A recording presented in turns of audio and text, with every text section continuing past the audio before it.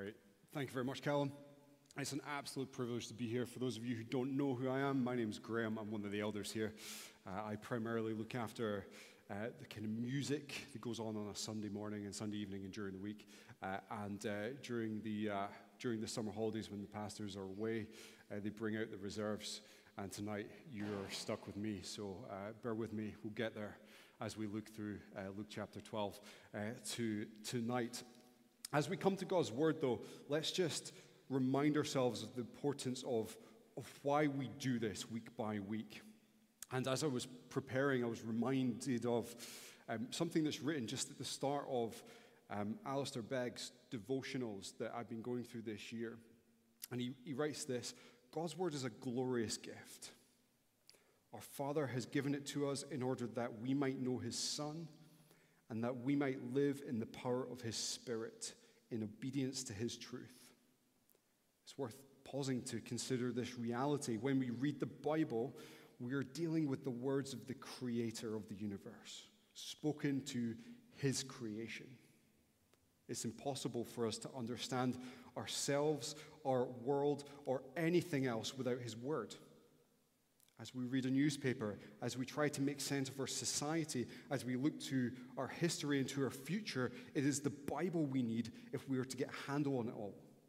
God's word is the truth that you and I need to navigate every day of this life and to point us to the one in whom we find the life that really is life. As we come to God's word tonight, let's pray together as we do so. Let's pray. Lord, may the words of my mouth be that of the truths of your word and nothing more. May you work through the Holy Spirit that we as your people may be changed and transformed more into the likeness of Christ our Savior and Lord. Amen. So where do we find ourselves in Luke tonight? Well, we're in the middle of Jesus' journey to Jerusalem, in the throes of his ministry and his teaching to his followers and to the great crowds that are following him wherever he goes. We've seen Jesus' birth foretold. We've seen his birth. We've seen John the Baptist preparing the way for the Savior. We've seen the disciples called, miracles performed, teaching that is unlike anything anyone has ever witnessed before. We've seen the coming of a storm, the raising of the dead, forgiveness given, the foretelling of Jesus' death, his followers and disciples sent out ahead of him. And last week, we saw Jesus' interaction with the Pharisees, rebuking them as they were growing in their opposition to him. Meanwhile, we're also seeing his kingdom grow. What a journey it's been as we go through that. It's been an amazing journey to see all these things recorded for us. And tonight, as we find throughout the direct teaching of Jesus recorded for us in his word, he turns to address his followers, both warning them and encouraging them. And we're going to look at this section tonight in three parts. So for those who are taking notes, we just put the next slide up. We're going to have a look at 1 to 11, a heart of rightful fear. We're going to have a look at 13 to 21, a heart that is rich towards God. And then we're going to look finally at 22 to 34, a heart that demonstrates faith. And if I was to kind of summarize what we're going to be hearing tonight, and I can't read it because it's too small on that screen, is we're going to look at a heart that fears the Lord is a heart that is rich towards God, shown in a life of faith that treasures the things of God. So that is the big picture we're going to look tonight as we go through these verses. And we're just going to walk through them as we go. So let's have a look at the verses we have tonight. 12, chapter 1. Meanwhile, when a crowd of many thousands had gathered, so they were trampling on one another. I'm going to pause there. So picture the scene. Jesus has just been eating with a Pharisee in his house, where he's been pulled up at every moment by his host for not conforming to the Pharisaic tradition or law, which turns into quite a rebuke from Jesus, where Jesus presents these woes. If you haven't listened to these, go back last week, listen to Pierre Reeve's sermon on this. These condemnations towards the religious leaders of the day. And then when Jesus leaves the house, he's then accosted by other Pharisees. and the teachers of the law who start quite aggressively questioning him in order to catch him out with their questions, looking for some form of break in Jesus' armor on which they could pin charges or discredit him. And during this time, a great crowd had gathered, and I love the not-so-incidental details that Luke describes in his account as he records the life of Jesus. So they were trampling on one another, just trying to get close to Jesus to hear what he has to say. And it makes me think of the times I've had the pleasure of catching the tube in London at rush hour. I don't know if you've ever done this. Last time I was down, I arrived in London Victoria Station around 8:30 in the morning, and I had to get to Trafalgar Square for a meeting. Train after train approached the station, with a platform full every time, and I can only think that the London Tube doesn't conform to the laws of physics, but I saw people contort themselves into the most amazing and intriguing positions in order to fit on the trains. And after 2 failed attempts of me being incredibly polite, I decided the only way I was going to get to a meeting was to hug 4 strangers for the next 15 minutes as I got on and got off. But you see the picture that's happening here. Jesus' word is spreading. His gospel message was reaching out. People were hungry to be fed the words of Jesus. But before he addresses the crowds, he turns to his disciples and says, "Be on your guard against the yeast of the Pharisees," which is hypocrisy. Just be thinking here about what we were looking at last week. There's nothing concealed that will not be disclosed, or hidden that will not be made known. What you said in the dark will be heard in daylight.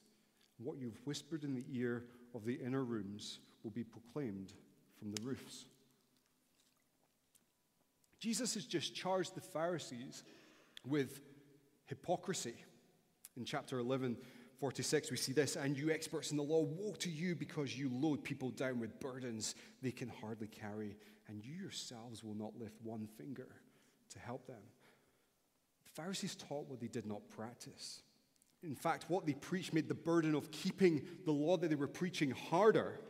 And to make it worse, they don't help anyone keep these additional burdens.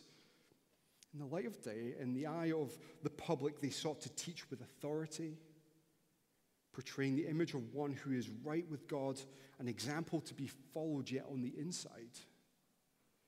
In the darkness of their home, in the company of friends, away from the public's watching eye, their true intentions are opposite. And here, Jesus is providing a warning to his disciples. Don't be like these people. Why? Because one day everything will be revealed, every thought, action, and word. Whether public or in private, it will be subject to judgment. What you've whispered in the inner rooms will be proclaimed from the rooftops. I don't know if I want that to happen. What a warning this gives to his disciples. Your conduct matters, your action matters, your words matter. Not only the public face of what you put on in front of other people, but your integrity matters. Integrity matters when no one else is watching. The real intentions of your heart matter. And one day judgment will come, and these things will be made known. Therefore, in light of this, he goes on, "I tell you, my friends, do not be afraid of those who kill the body, and after that can do no more. But I will show you whom you should fear. Fear him. After your body has been killed, has the authority to throw you into hell.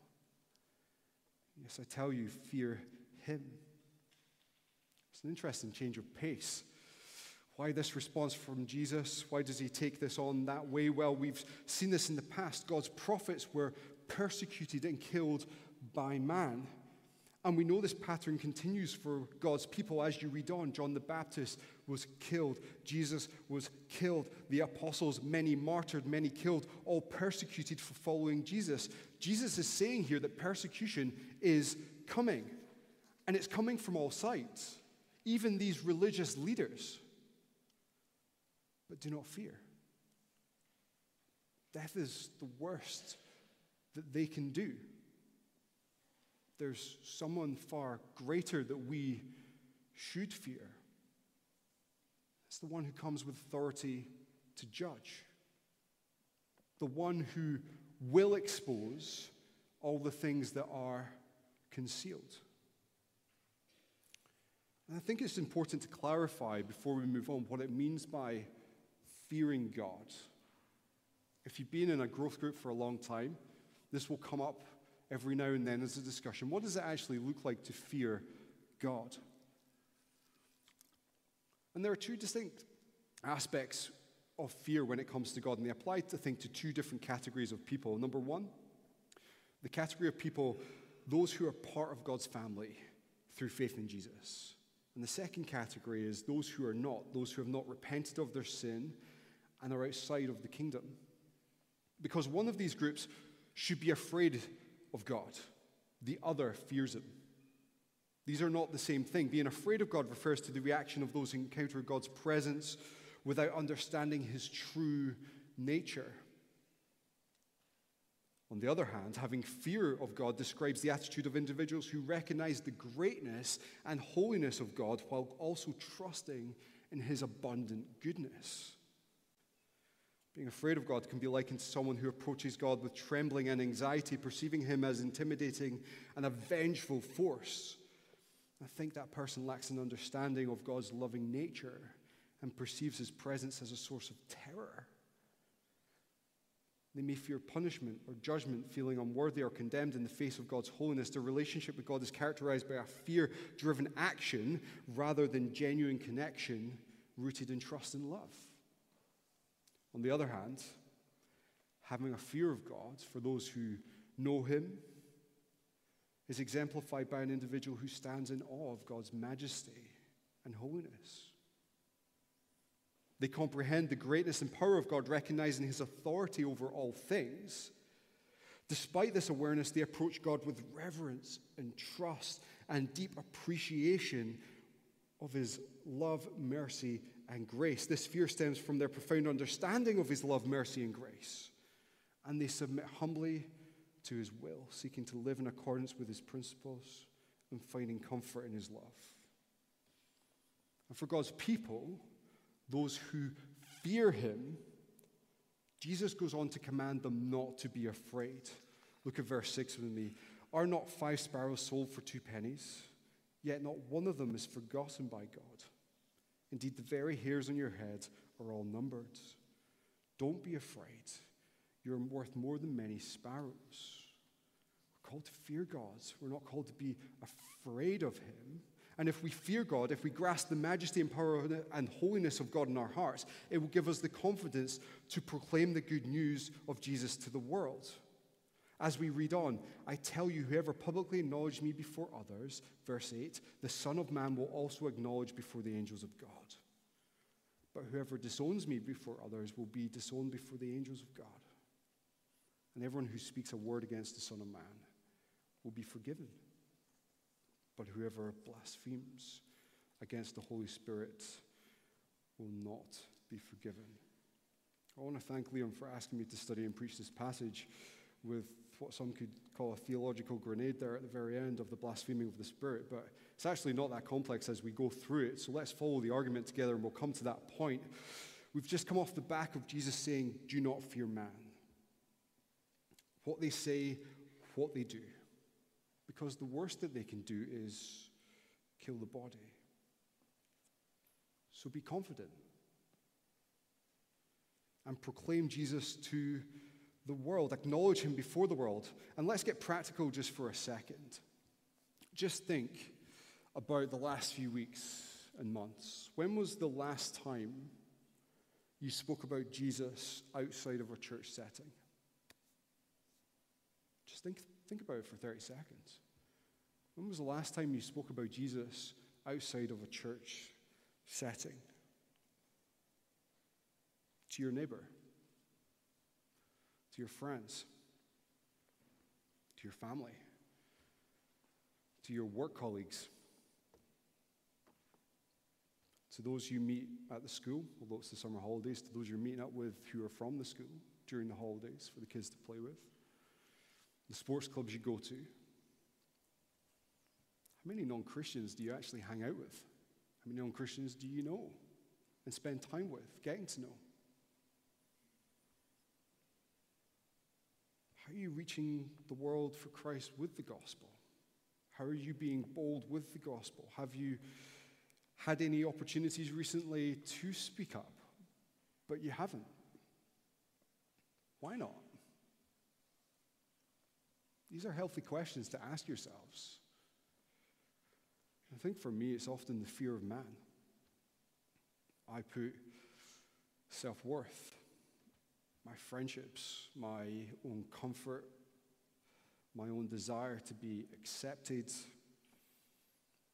above the fear of God. It stems from the state of my heart, because my heart exposes what I value. It exposes where my hope lies. And Jesus is warning us here. Publicly acknowledge me, and you will be acknowledged before the angels. Do not acknowledge me, and you will be disowned. There's people who are going to persecute you. We've seen that. The Pharisees here are going to persecute the disciples. They're going to kill Jesus. You could easily avoid persecution in your life by denying Jesus in this life. You can easily avoid persecution by denying Jesus. But the eternal consequences for those who deny Christ will be worse than the persecution you're seeking to avoid. It's a heavy thing to think about, the ways in which we don't speak up for Jesus, even around the people we know and love so well. And I want to be clear, for those including me who find themselves guilty of disowning the Son of Man, not speaking up for Jesus when you could,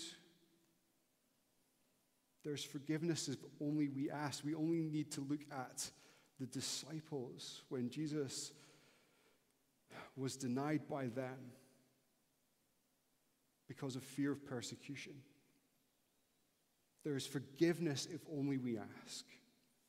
But for those who blaspheme against the Spirit, and to clarify, that is those who are persistent in their resistance against the work of the Holy Spirit's conviction of sin and repel the gospel of Jesus Christ, they will not be forgiven.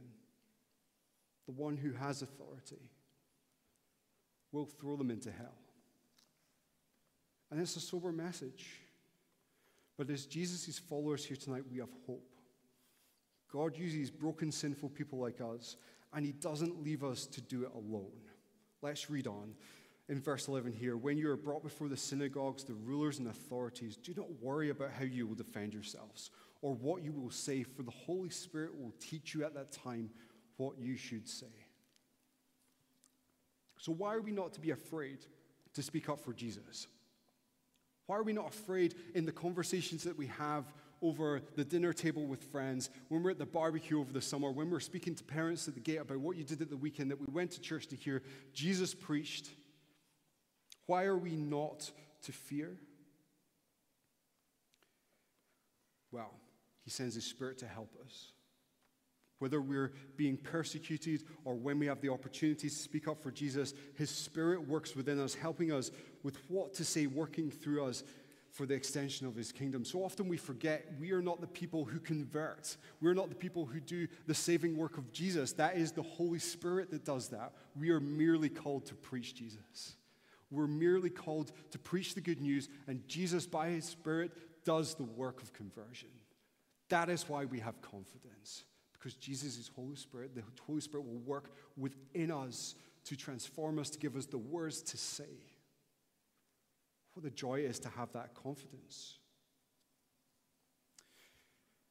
As we draw this section to a close, let me ask you these things. What is the state of your heart? Is it a heart that fears the Lord more than being afraid of man? Does your heart have a rightful fear of the Lord that causes you both not to be afraid of man, but to be bold in spirit? Bold for the gospel, bold for Jesus. Well, as if to drum this point in, on your heart longing and valuing the earthly over the heavenly, Jesus turns to address the crowds that had gathered. So he's been addressing his disciples. He now turns to the crowd that had gathered, and he says this, and he hears this. Someone in the crowd said to him, "Teacher, tell my brother to divide the inheritance with me." Let's take a moment to digest Jesus' response here. Jesus replied, "Man, who appointed me judge or arbiter between you?"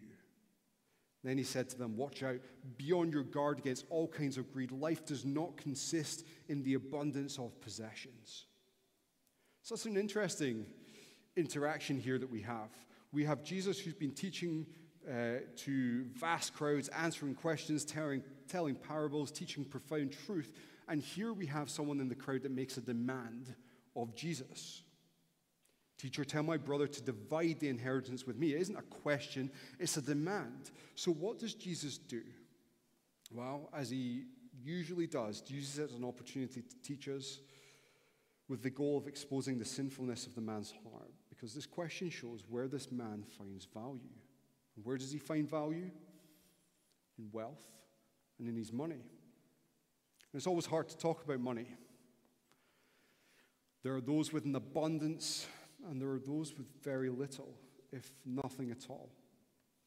And how we use money and the good things that God has given us can be a helpful, if not condemning, portrait of where we place value.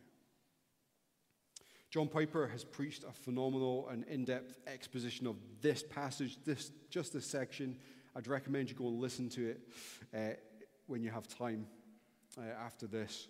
But I'd like to just read how he starts.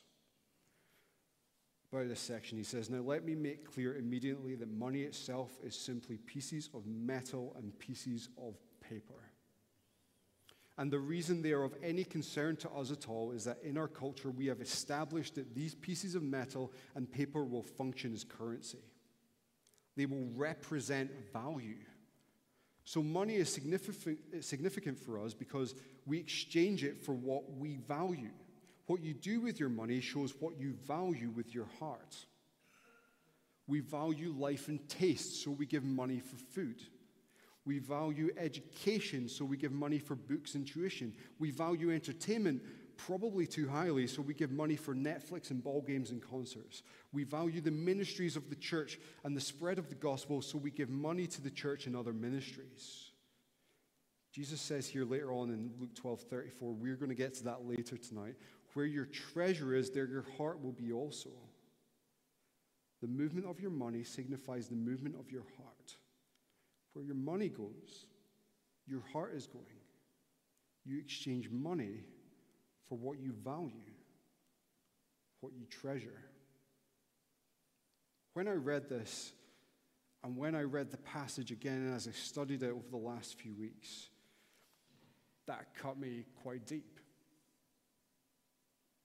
That line, "Life does not consist in the abundance of possessions." How mainstream culture is that? There is no hope in the possessions that you have. You cannot be saved by your possessions. And to drill this point in, Jesus tells this parable. "The ground of a certain rich man," in verse 16, "yielded an abundant harvest. He thought to himself, 'What shall I do? I have no place to store my crops.'" Let's pause here.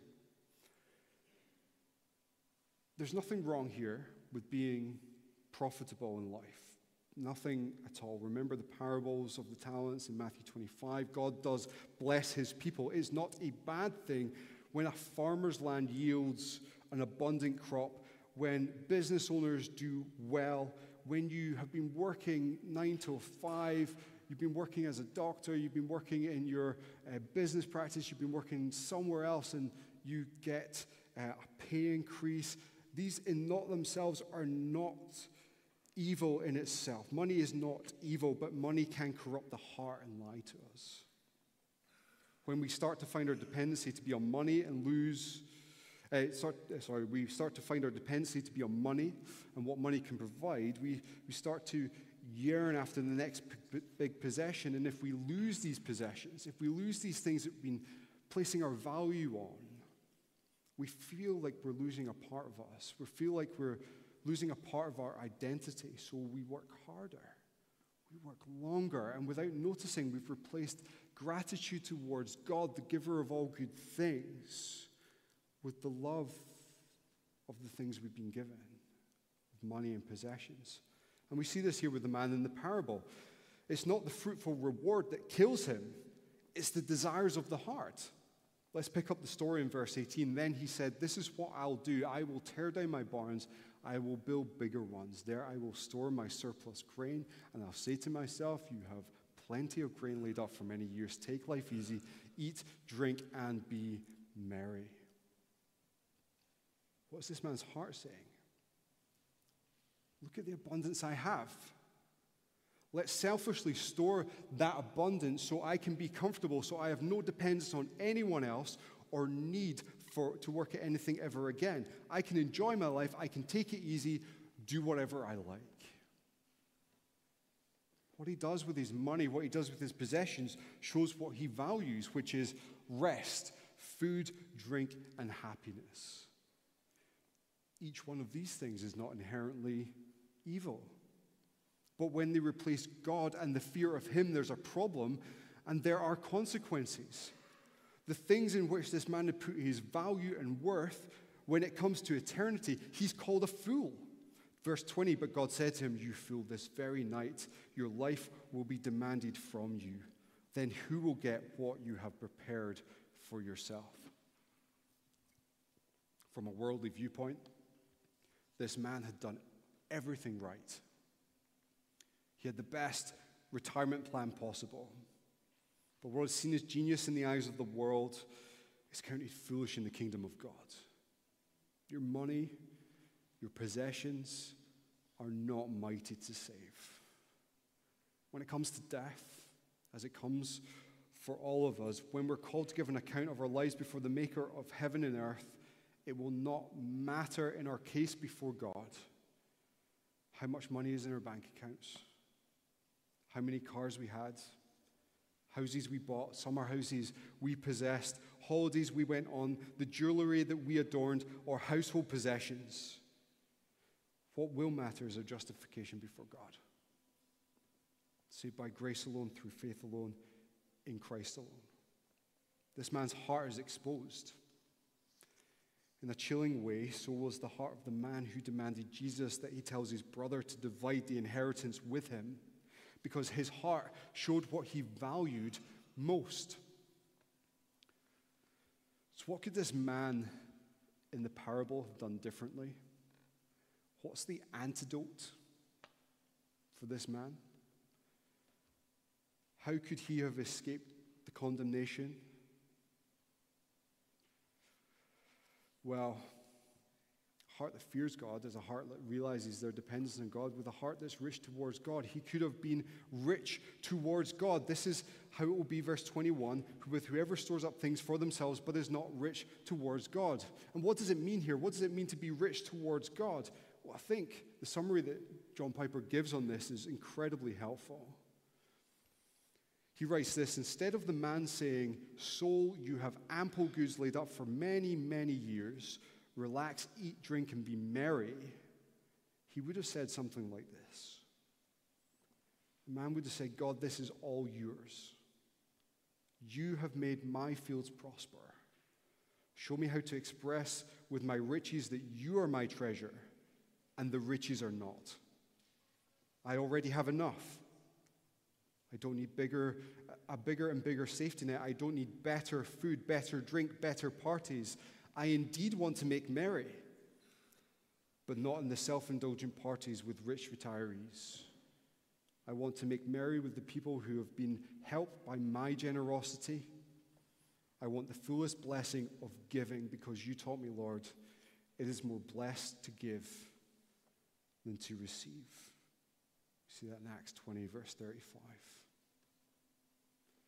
And so far, we've seen a heart that needs a rightful fear of God. We've seen a heart that needs to be rich towards God. And finally, we come to a heart of faith in verses 22 to 34, because right after telling this parable, Jesus continues teaching his disciples in more details as to the implications of what he has just said. Verse 22, "Therefore I tell you, do not worry about your life, what you will eat, or about your body, what you will wear. For life is more than food, and the body more than clothes." What's he saying here? That life is not about possessions. Jesus has just shown them that. Be rich towards God. Life is not about storing the things of this world that will perish, spoil, and fade. Life is about more than that. Life is about seeking the kingdom, we see in verse 31. And so often we get distracted by the things of this world, the temporal, everyday concerns that take over, and we get more and more bogged down in the bubble of our everyday lives than seeking God's kingdom. Don't worry about these things, food and clothing. Worry distorts our perspective and redirects our attention away from what is important. Food and clothing are essential for survival, but life is more than that. So don't worry about these things. Don't let them replace the centrality of our calling to seek first his kingdom, to be kingdom-minded. So how does Jesus then address those worries? Well, consider the ravens, verse 24. They do not sow or reap. They have no storeroom or barn, yet God feeds them. How much more valuable are you than the birds? Who of you by worrying can add a single hour to your life? Since you cannot do this very little thing, why do you worry about the rest? Consider how the wild flowers grow. They do not labor or spin, yet I tell you, not even Solomon in all his splendor was dressed like one of these. If that is how God clothes the grass of the field, which is here today and tomorrow is thrown into the fire, how much more will he clothe you? You have little faith. And do not set your heart on what you will eat or drink. Do not worry about it, for the pagan world runs after such things, and your Father knows that you need them. But seek first the kingdom, his kingdom, and these things will be given to you as well. So easy for many of us who have been around church for a long time to kind of brush over these verses, to say, yeah, Jesus is telling us that I will provide, so don't worry. Let's boil it down to that. But let's look at these and what's being said and let it dwell in our hearts once again, because I know there are many people in our church who are going through very, very hard times, who need encouragement, who need to hear the words of Jesus here and redirect them to the never-failing promises of God. Jesus here is affirming God's promise to care for his children by asking them to consider creation. Look at the birds. They don't labor to produce food. They're provided for. Look at the flowers. They don't graft a harvest, they labor, yet look at how they're clothed. Look at the birds, look at the flowers. If God can feed them and clothe them, how much more valuable are God's children, and how much more will he provide for them? And it's a good idea to put this into some context, because the people that Jesus was speaking to and addressing in the crowds, they were not high society. They're not wealthy people. They are living meal to meal, day to day, hour to hour. They are hard grafters, fishermen who sell a little in the marketplace. The people are the poorest in society in which they lived.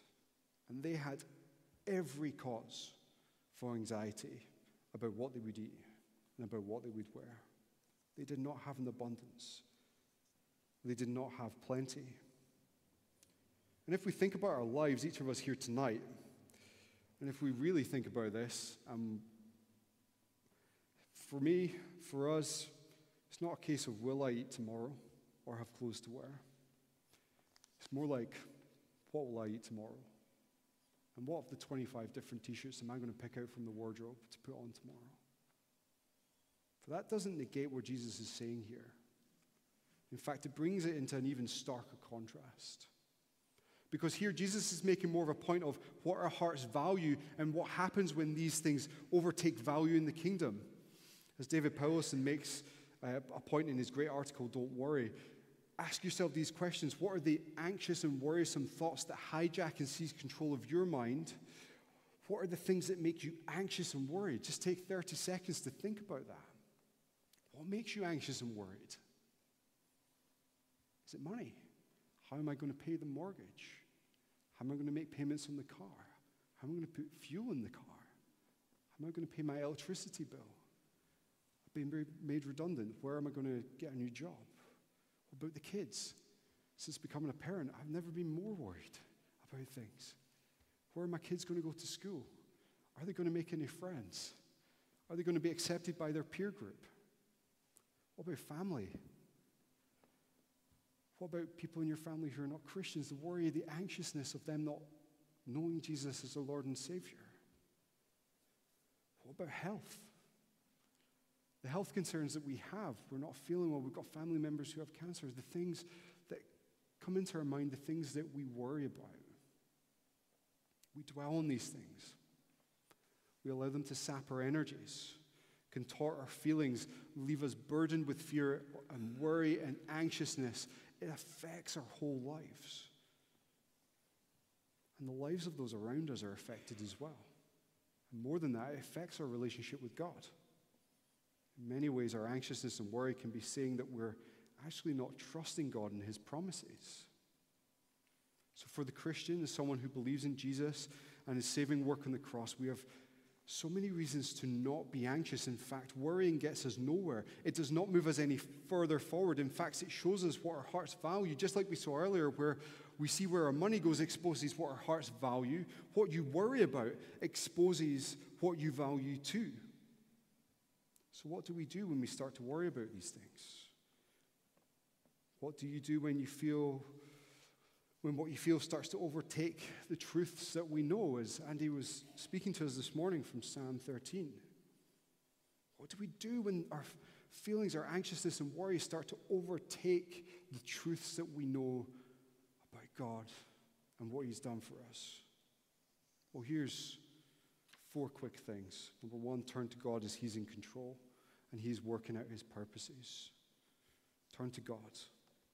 So often we can be so deep in our own minds we don't look up and seek God's face. We don't ask for wisdom. We don't ask for peace. We wallow. And when we do ask God, we're too busy getting on with our lives that we don't stop to thank him for the evidence we see of him working out his purposes in our lives.